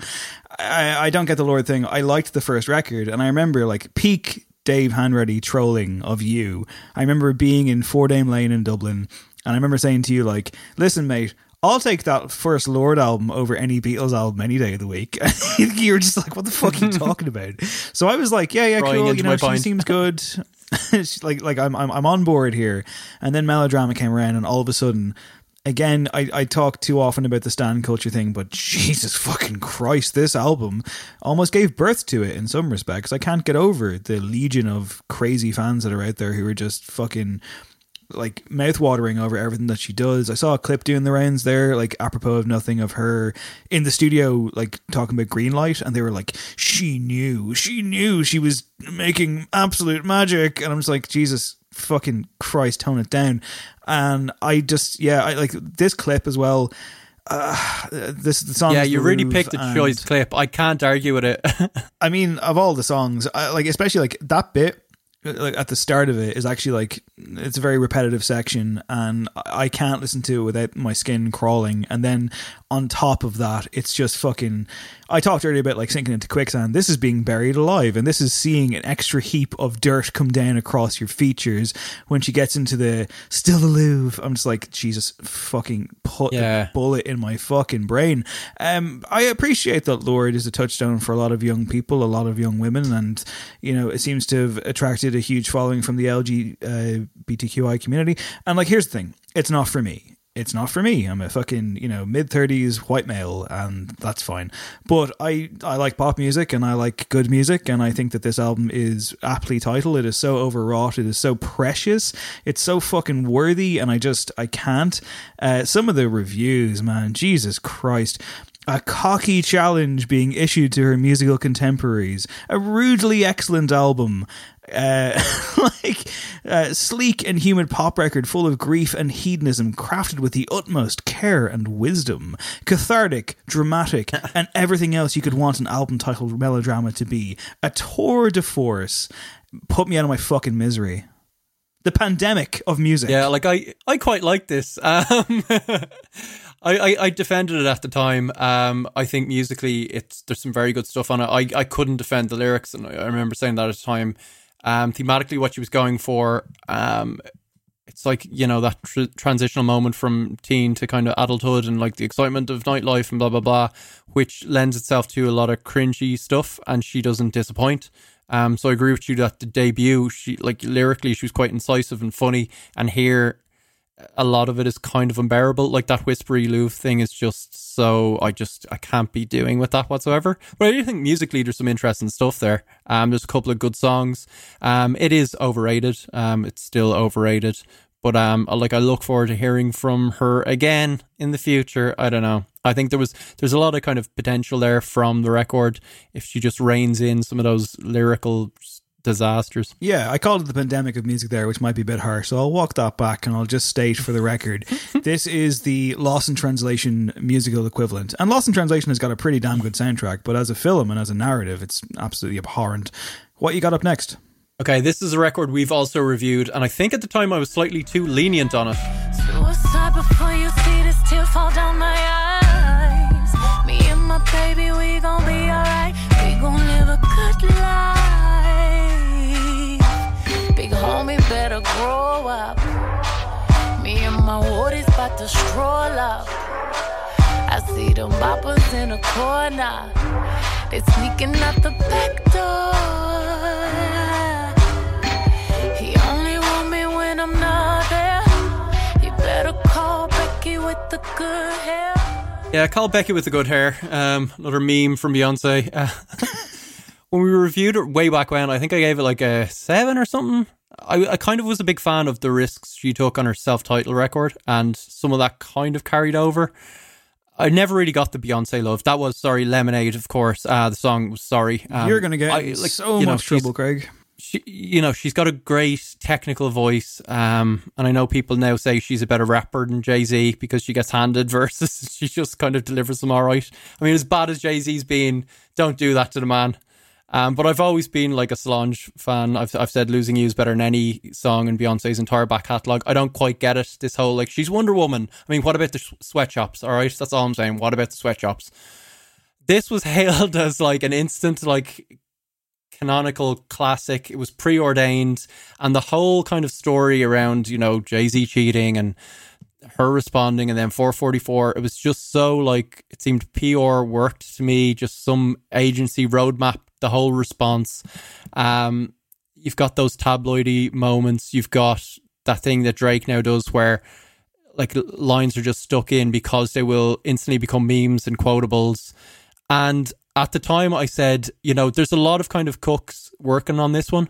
There's a lot of collaborators. She's drawing on, you know, the kind of the hottest artist around from, you know, indie culture at the time. And I said at the time, she kind of makes it her own. I think she does by and large, but actually she never really raises up any of those influences or makes it something different. So you've got, like, you know, a dumb Weekend song, 6 Inch, which is just from the title on, I'm lost. The James Blake interlude is just watery, barely nothingness. Freedom is, you know, I remember the time, yeah, it's a great kind of 60s organ soul, Jimi Hendrix vibes production. Never gone back to it. Don't Hurt Yourself is just a standard Jack White album track. I don't know. I think All Night's a winner. It's like, I love that sample. Hold Up for sure works. I think that's like Ezra Koenig and Father John Misty collaborated on that. I think the production on it's great. Her delivery of it's great. Formation, the bed spring thing, that's kind of a interesting sound. But this is seen as like one of the greatest pop albums of all time at this point, I think. And it's just not. The songs aren't there. You can't criticize Beyonce. You can't look at Beyonce to be anything other than godlike. I don't understand it myself. I never really have. I would agree with you. I find Solange to be a much more compelling artist, even though I'm not fully on board with the level of hype that attracts her as well. And yeah, I hate the whole fucking the Jay-Z quote of like 3 great albums were made in that lift that night. I'm like, fuck off. It is look, like, Beyonce means an awful lot to an awful lot of people, and I understand that, and that's cool. But again, I just find the noise and the level of sheer hyperbole that is there to be just like chaotic, and I don't know. I mean, again, I struggle with the idea of this, you know, go to fucking break glass in case of patriarchy thing where it's like, well, you know, 25 male writers are credited on the record, you know what I mean? Like, why is that not a part of the conversation? I'm not saying that you can't have your fucking feminist anthems, but this surface level takeaway always bothers me, and it seems to kind of, Beyonce seems to drown in it. I mean, like, it's the Coachella thing, Baychella, you know, it's like, Did you see it? It was the world changed that everything. day. It was everything, yeah, of course, as we know. And like you talked about the idea of like these kind of retrospective reviews damaging the likes of Oasis with some patronization.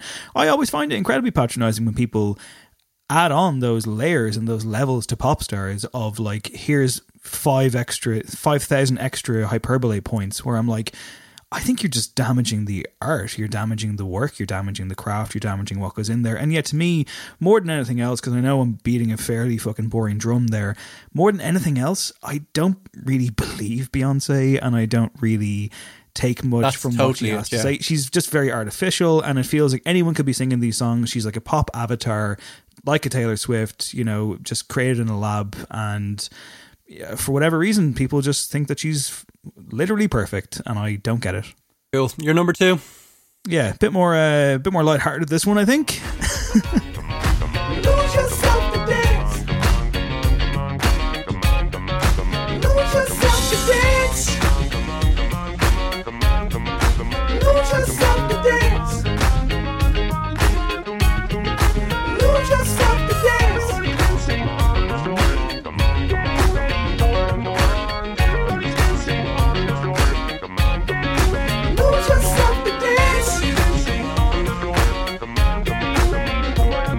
Okay, yeah, my intensely on-brand choice is, of course, Daft Punk and Random Access Memories from 2013. Anyone who knows me should know that during my time with Joe.ie, I wrote an article basically just going track by track and saying that it was the worst album of their career. And for a literal year and a half later, I would find myself getting hate mail. I think it might have finally stopped, but now that I've said that, I'm sure I'll wake up one tomorrow morning. I'm absolutely baffled by the Daft Punk stan culture that's out there, because it's not just the aforementioned Beyonce's and Lords, it's also Daft Punk in the fucking back half of their career, although I guess this did totally revitalise them. And okay, for some context, much like Craig, I was a big Daft Punk fan back in the day as well. One of my most tragic life memories is learning after the fact that a friend of mine had a free spare ticket to one of their gigs. I think it was in like Marley Park in 2006 or something. Didn't ask me because he didn't think I liked them, and I was big on the Daft Punk train at the time. I think that they have some amazing stuff, even if they are without question thieves who should probably be in jail. But essentially, they've got some unbelievable songs to this day. And then Random Access Memories came along, and listen, don't get me wrong, you're hearing a bit of that kind of disco funk there, and you might be like, yeah man, I'm on board, this is great. If you like that song, if you like that song, Lose Yourself to Dance, I've got some great news for you.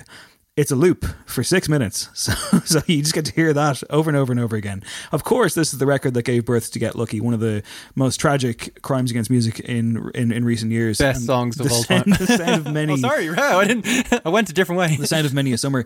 Basically, on this one, they teamed up with Nile Rodgers, they teamed up with Pharrell, they got in touch with the likes of Paul Williams and some other people, and they were like, okay, cool, let's pay some tribute to the wonderful world of disco while also bringing our space flecked thing to it. The resulting album is a genuine mess. And I was kind of like, I mean, it's such an obvious choice for me. And I was like, but surely it wasn't that well rated, was it? No, it really fucking was. Q, Craig's beloved Q magazine, referred to it as, by some margin, Daft Punk's best album in a career that's already redefined dance music at least twice. It is, in short, a mind blower. The UK Independent said that Random Access Memories breathes life into the safe music that dominates today's charts with its sheer ambition. It's an exciting journey, and one that, for all its musical twists and turns, has its feet planted on the dance floor. And Entertainment Weekly said it's a headphones album in an age of radio singles, a bravura live performance that stands out against pro forma knob twiddling, a jazzy disco attack on the basic house beat, a full collaboration at a time when the superstar DJ stands alone. If EDM is turning humans into robots, Daft Punk are working hard to make robot pop feel human again. Human again. Oh, that's nicely written. The attack on kind of safe music thing is really weird, because this is such a safe album. It really is.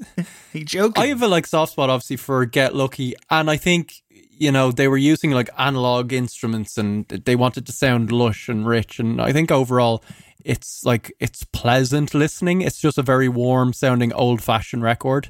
I like Instant Crush, which has Julian Casablancas on it. I think that's probably the album's high point. I like the kind of the Giorgio Boy Marauder track. Hang on, but yeah, hang on. You've set it up perfectly, Craig.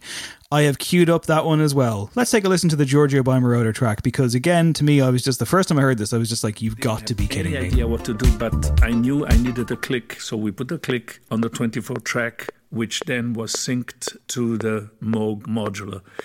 I knew that could be a sound of the future, but I didn't realize how much the impact would be. My name is Giovanni Giorgio, but everybody calls me Giorgio.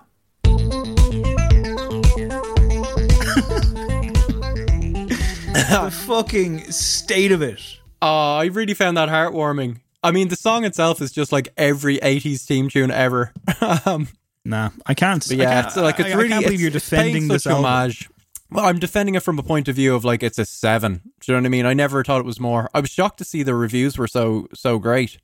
Because I thought it was just seen as like a nice kind of throwaway summer record that was pleasant to have on, at a barbecue or something.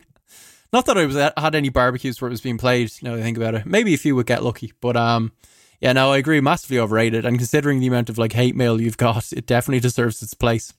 All right, we'll move on to my number 2, will we? Yeah. Okay, so I'm now into the realms of I shouldn't really be doing this. This is like something that is probably seen as untouchable, but let's go for it.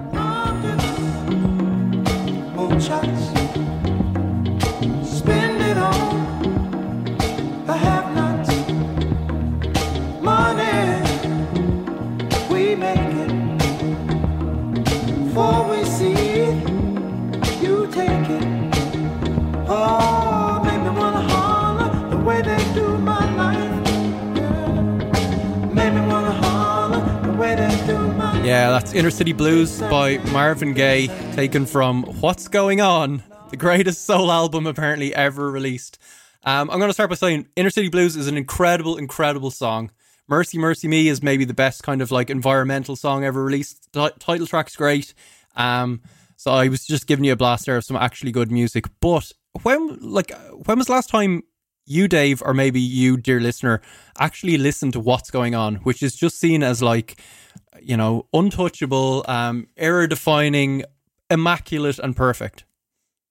Dave, have you listened to it lately? I will confess that I've listened to the A Perfect Circle cover of What's Going On, probably more than I've listened to the admittedly phenomenal original.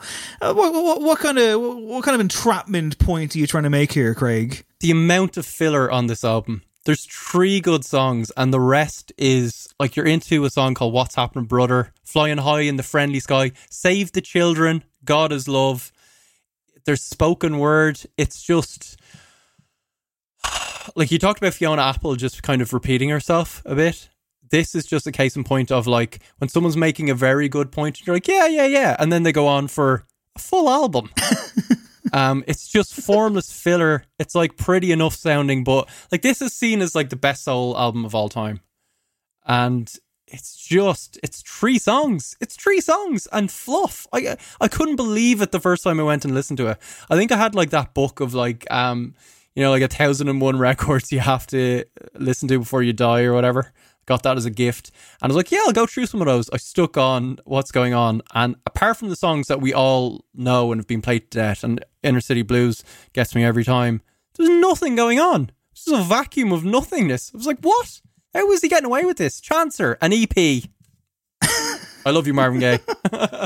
Nothing going on. Well done, Craig. You've nailed it yet again. Okay, so my number 1 this week, I mean, it is kind of like a good reflection of the fact that like some of these records we don't like, some of them we do. And I do like this one quite a bit, I would say. And I certainly did like it at the time. But this has always been my go-to for like just the wave of absolute fucking chaos that followed. And it's my benchmark for there should be a system in place in the world where critics have to go back and re-review what they have reviewed 6 months to a year later, just to see if they still feel the same way.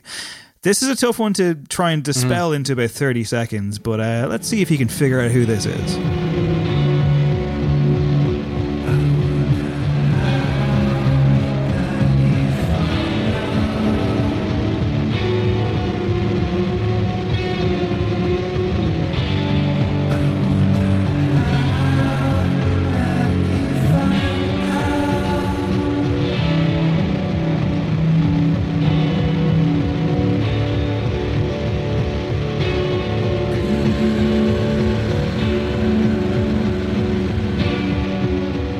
Craig, do you remember in 2013, 22 years later, do you remember like being up and being online at like 11 or 12 and trying desperately to download My Bloody Valentine's MBV and the rush that surrounded that? Yes. And how difficult it was, and is it online, where is it, can I get it, oh my god, their website has crashed.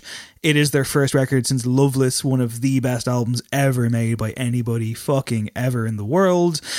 Why are they back? What does Kevin Shields want? And it came along, and essentially, I'm going to be the first person to throw myself under the bus here. I remember very specifically being in Hot Press, and I remember in the week, and maybe the first 2 weeks that followed of this album coming out, I remember emailing you in the office and saying stuff like, Craig, I think it could be as good as Loveless. I think it could be better. And you were like, it absolutely isn't, Dave. It's pretty good, but like you're losing your fucking mind. And then I remember like about 2 weeks later going, yeah, I think I just was on one. I think I just got injected with some kind of drug there for a while, because I think that MBV is a perfectly good shoegazy album, and it's obviously dealing with the weight of one of the greats, like one of the legitimate greats, and even like other stuff they've done is also fucking brilliant. Like it's My Bloody Valentine, and so how could it possibly? Yeah. But again, I just remember the reviews, man, and I remember them clearly written by excited fans, which is fine. But Jesus Christ, like 5 stars, 10 out of 10, perfect. They've done it again. They've nailed it. This is like nothing else you've ever heard. It's astonishing. What speaks to me the most is how I never go back and listen to this album. Granted, they've disappeared from Spotify again, presumably because they're outraged at how little money they were getting on there. But essentially, I don't think it's a classic. I don't think it is. I don't think it has much on it. I went back to it this week and I was like, look, it's got some great stuff. It's also weirdly low in the mix sometimes, where I'm like, why is that? I mean, like, I know it's shoegaze. I know it's got 17,000 layers of haze on it, but like, I don't know. It just kind of sounds a bit dashed off at times, and that's not really what you expect. Yeah, I feel the same. I rarely, if ever, go back to it. New You, I think, is my most played song from it. Like, I'll occasionally stick that on because it's a bit different from everything else on it, and I like the bounce to it. But yeah, at the time, I think it was released at a weird point in terms of music being online and music criticism in general, where we were starting to get a lot of like surprise releases from big artists finally, and also people were rushing to get their fucking views across, you know, be first to fucking the punch. That was like really, I'm not sure if it was the start of it, but around that year or two, we saw a lot of kind of surprise releases, and just the big opinions, the hot takes had to be out straight away. Like, you know, this review should have been up fucking an hour ago. And invariably, of course, they were way off the mark because like they're fucking, you know, first listens, they're previews, they're not reviews. Yeah, it's a serviceable album. The amount of time between this and Loveless is kind of shocking for like what it is, because I think if this had come out a couple of years after Loveless, people would have been like, it's great. It's a bit too much like Loveless. I hope they do something different. But like spending decades on it, very underwhelming. It sounds lovely. I do think Kevin Shields is a bit of a genius, but very, very underwhelming and immediately overrated just by virtue of who they are. If it had been released by a different band, I think people would have said, oh, they're kind of knocking off MBV. It sounds great. 7 out of 10. Yeah, I think rush review culture is its own kind of problem, and yeah, you might be right. This might have been like patient zero for that. I think it's always a bit of a crime for any reviewer to be like, here's my full verdict after hearing it like twice, which is ridiculous. But again, I also understand, of course, reviewers are at the mercy of editors and at the mercy of being first, and you have to have the opinion out straight away. Like, take a fucking couple of weeks. Like me, if I had done a review on day one, I would have been like, this is perfect, it's unbelievable, as many people did, many a respected critic did. And yeah, I don't know. I mean, Nothing Is, for me, is the best track on the record, which is this kind of, you know, instrumental barrage, which I really, really enjoy. But yeah, it just can't. I mean, there's great stuff on it, like, and it sounds really good live. You know, it wasn't a disaster by any means, but just wasn't the fucking next greatest album of all time, which people were expecting. It's the Tool problem, as you say. Like, the longer you take away from it, like, it's invariably going to be just like this kind of weird companion piece. But it's still a good record, but for me, without question, the most overrated. Okay, before we do my number one, I just want to thank you, Dave, for not bringing up the Beatles whatsoever. It was very big of you. Here's my number one. When I get older, losing my head, many years from now, will you still be sending me a Valentine?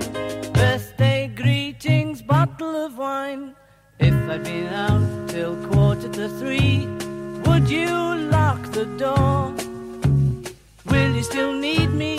Will you still feed me when I'm 60? When I'm 64 there.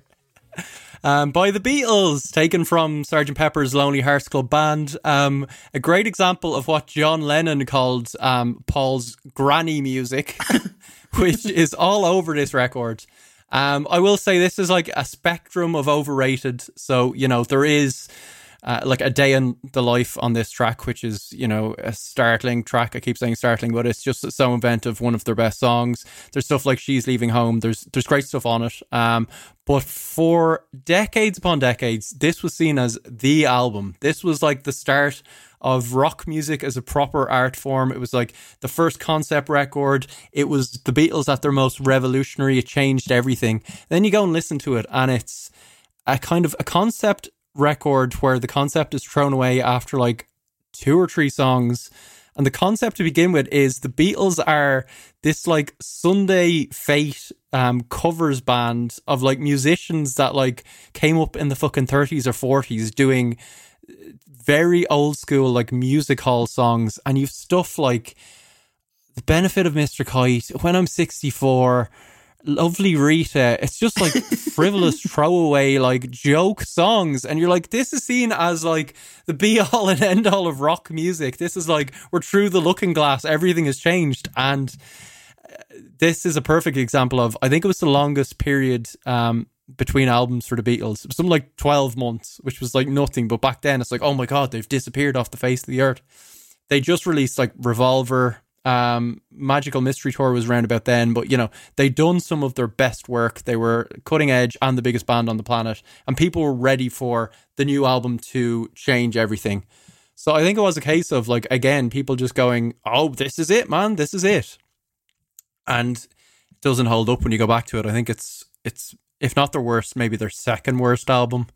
They course corrected pretty quickly. It still has some amazing writing on it, but nah, it's not a good listen now. It really isn't. I know sonically at the time, like it was kind of revolutionary because, you know, they're cutting up tapes and the production stuff back then would have been very innovative, but obviously we've moved on from back then, and as of now it's still hugely overrated. It's not a great listen, bar a few classics. Yeah, I obviously don't have much to add beyond I agree, but essentially what I will say is, how do you feel about the fact that, you know, you're still seeing all these glowing write-ups even today? Do you think that that's kind of like, there's just this weird ingrained thing where, I don't know, it's like a weird kind of Mandela effect or something where like there's just no other way of looking at this? I'm sure there are some kind of, I suppose, deemed contrarian takes now doing the rounds, much like this one, but this is, as you say, still looked up there as like an esteemed classic. Yeah, it's interesting, I suppose, because the Beatles have, you know, such a kind of an extensive discography for a band that were only around for 10 years. It's easy to kind of go like take the hit on Sgt. Pepper's and be like, well, they were straight back in with like incredible stuff on the White Album.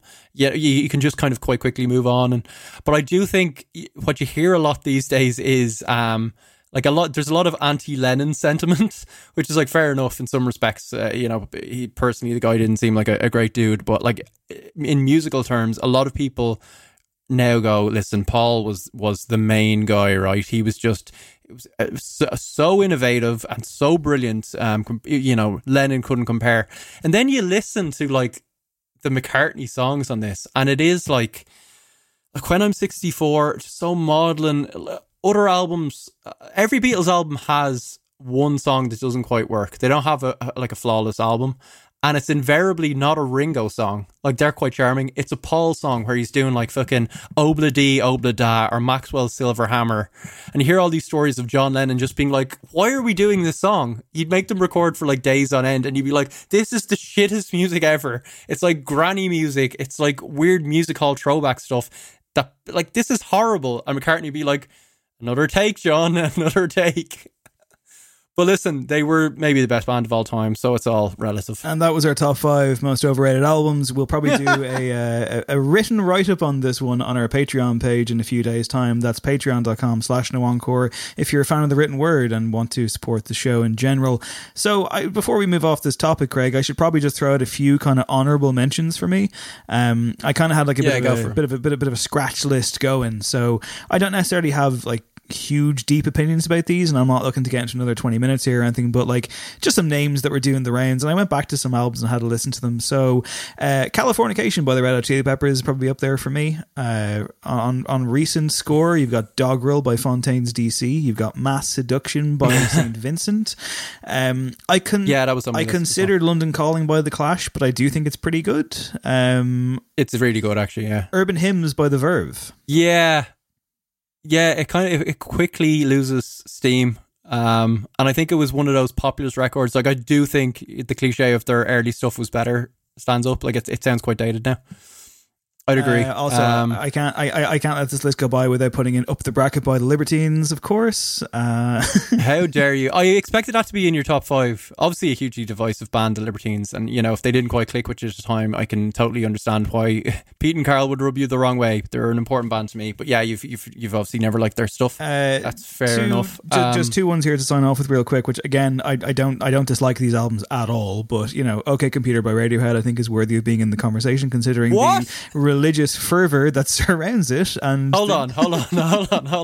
We're going another half an hour. Sorry, Adam. OK Computer. I mean, it's good, but like, come on, calm down. Calm down. And finally, no. Craig, in the interest of fairness, as much as I think this record is great, you know, I've got my issues with it. I did consider throwing in Kanye West, My Beautiful Dark Twisted Fantasy. What issues do you have? It's not a 10, is it? I'd love to hear them. Not a 10, bit baggy. It is a 10. It's more of a 9.6 then. Bit meandering. And as we all know, 808s and Heartbreakers is his true masterpiece. Did you have any honourable mentions for the overrated? 808s and Heartbreakers is not his masterpiece. Although it's one of his masterpieces. He has about 4. I'd like it was sticking with hip hop. I went back to, like, we talked about The Chronic recently enough, and musically it's crazy, but the lyrics are kind of unpalatable now, so that's probably overrated just from a point of view of going back and listening to it. It kind of sounds a bit mean. Same for NWA, Straight Outta Compton. There's like 3 really, really good songs. It's like Incendiary, it's brilliant, and then it falls apart completely. It's like the kind of hip hop, Never Mind the Bollocks, like the Sex Pistols album, where it's hugely important. There's like a clutch of incredible songs, and then the rest is nothing to write home about. I do think Tupac's All Eyes on Me is horribly bloated, and there's a lot of terrible production on it, and that's very overrated. So that was kind of roundabout there. I toyed with maybe a My Chemical Romance, but I didn't know if they were overrated, and I thought I'd be winding up people that are already missing out on their gigs. So I'll let you enjoy your thing. But yeah, there's plenty out there. It's been fun. I enjoyed venting. It was good. This vent session of No Encore has been engineered by our sonic architect, Adam Shanahan. In the other listening corner, Craig, I have been listening to, it was a beautiful day on Monday or Tuesday, and I threw on M83's Saturday's Equal Youth, which is a wonderful, wonderful, emotional, wistful record, and perfect for a stroll in the sun. I've also been listening to the Ad Astra score, the Brad Pitt film from last year, which let me down quite a bit, but has some amazing stuff in it, and the music, which was kind of a bit of a two-way struggle between different composers, is up there, and it's quite brilliant. I should also make note that as of now, and then as of next week, there's some new Irish music worth checking out. Both friends of the show, Vance Cass, formerly of Overhead the Albatross, has put out a new single and an isolation-themed video to boot. You can check that out right now. And our good friend Royal Yellow will be releasing a new single next week, which both of these are very, very strong quality. Not just saying that because they're me mates. Go check them out. I was listening to both just this afternoon, and they're great. The Vance Cass one is like the Chipmunk Soul stuff. I was like, shit, this is like, he's doing Kanye stuff for me. I love the bedroom video as well.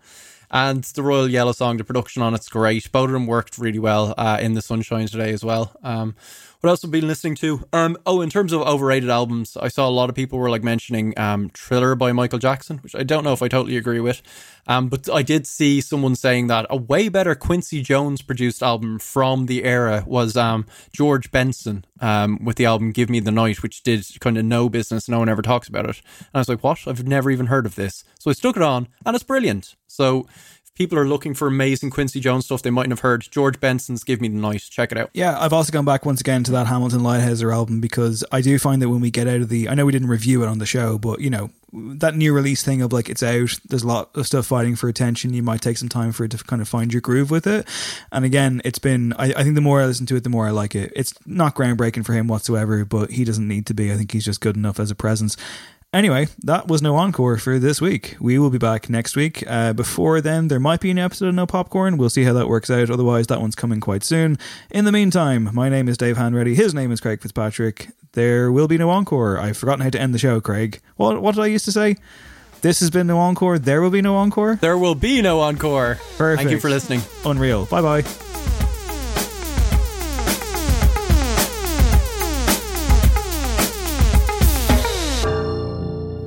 This podcast is part of the Head Stuff Podcast Network.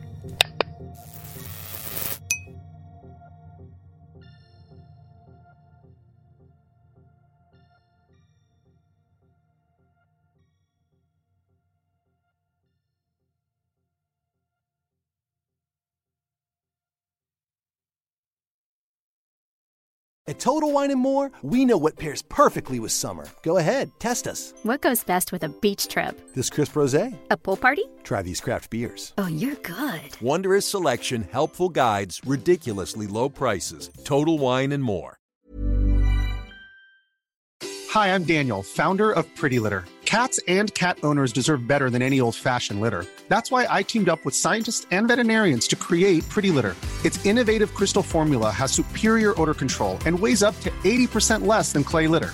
Pretty Litter even monitors health by changing colors to help detect early signs of potential illness. It's the world's smartest kitty litter. Go to prettylitter.com and use code ACAST for 20% off your first order and a free cat toy. Terms and conditions apply. See site for details. Hold up. What was that? Boring. No flavor. That was as bad as those leftovers you ate all week. Keke Palmer here, and it's time to say hello to something fresh and guilt-free. Hello Fresh. Jazz up dinner with pecan-crusted chicken or garlic butter shrimp scampi. Now that's music to my mouth. Hello Fresh. Let's get this dinner party started. Discover all the delicious possibilities at hellofresh.com. Hey, it's Paige DeSorbo from Giggly Squad. High quality fashion without the price tag. Say hello to Quince. I'm snagging high-end essentials like cozy cashmere sweaters, sleek leather jackets, fine jewelry, and so much more. With Quince being 50 to 80% less than similar brands.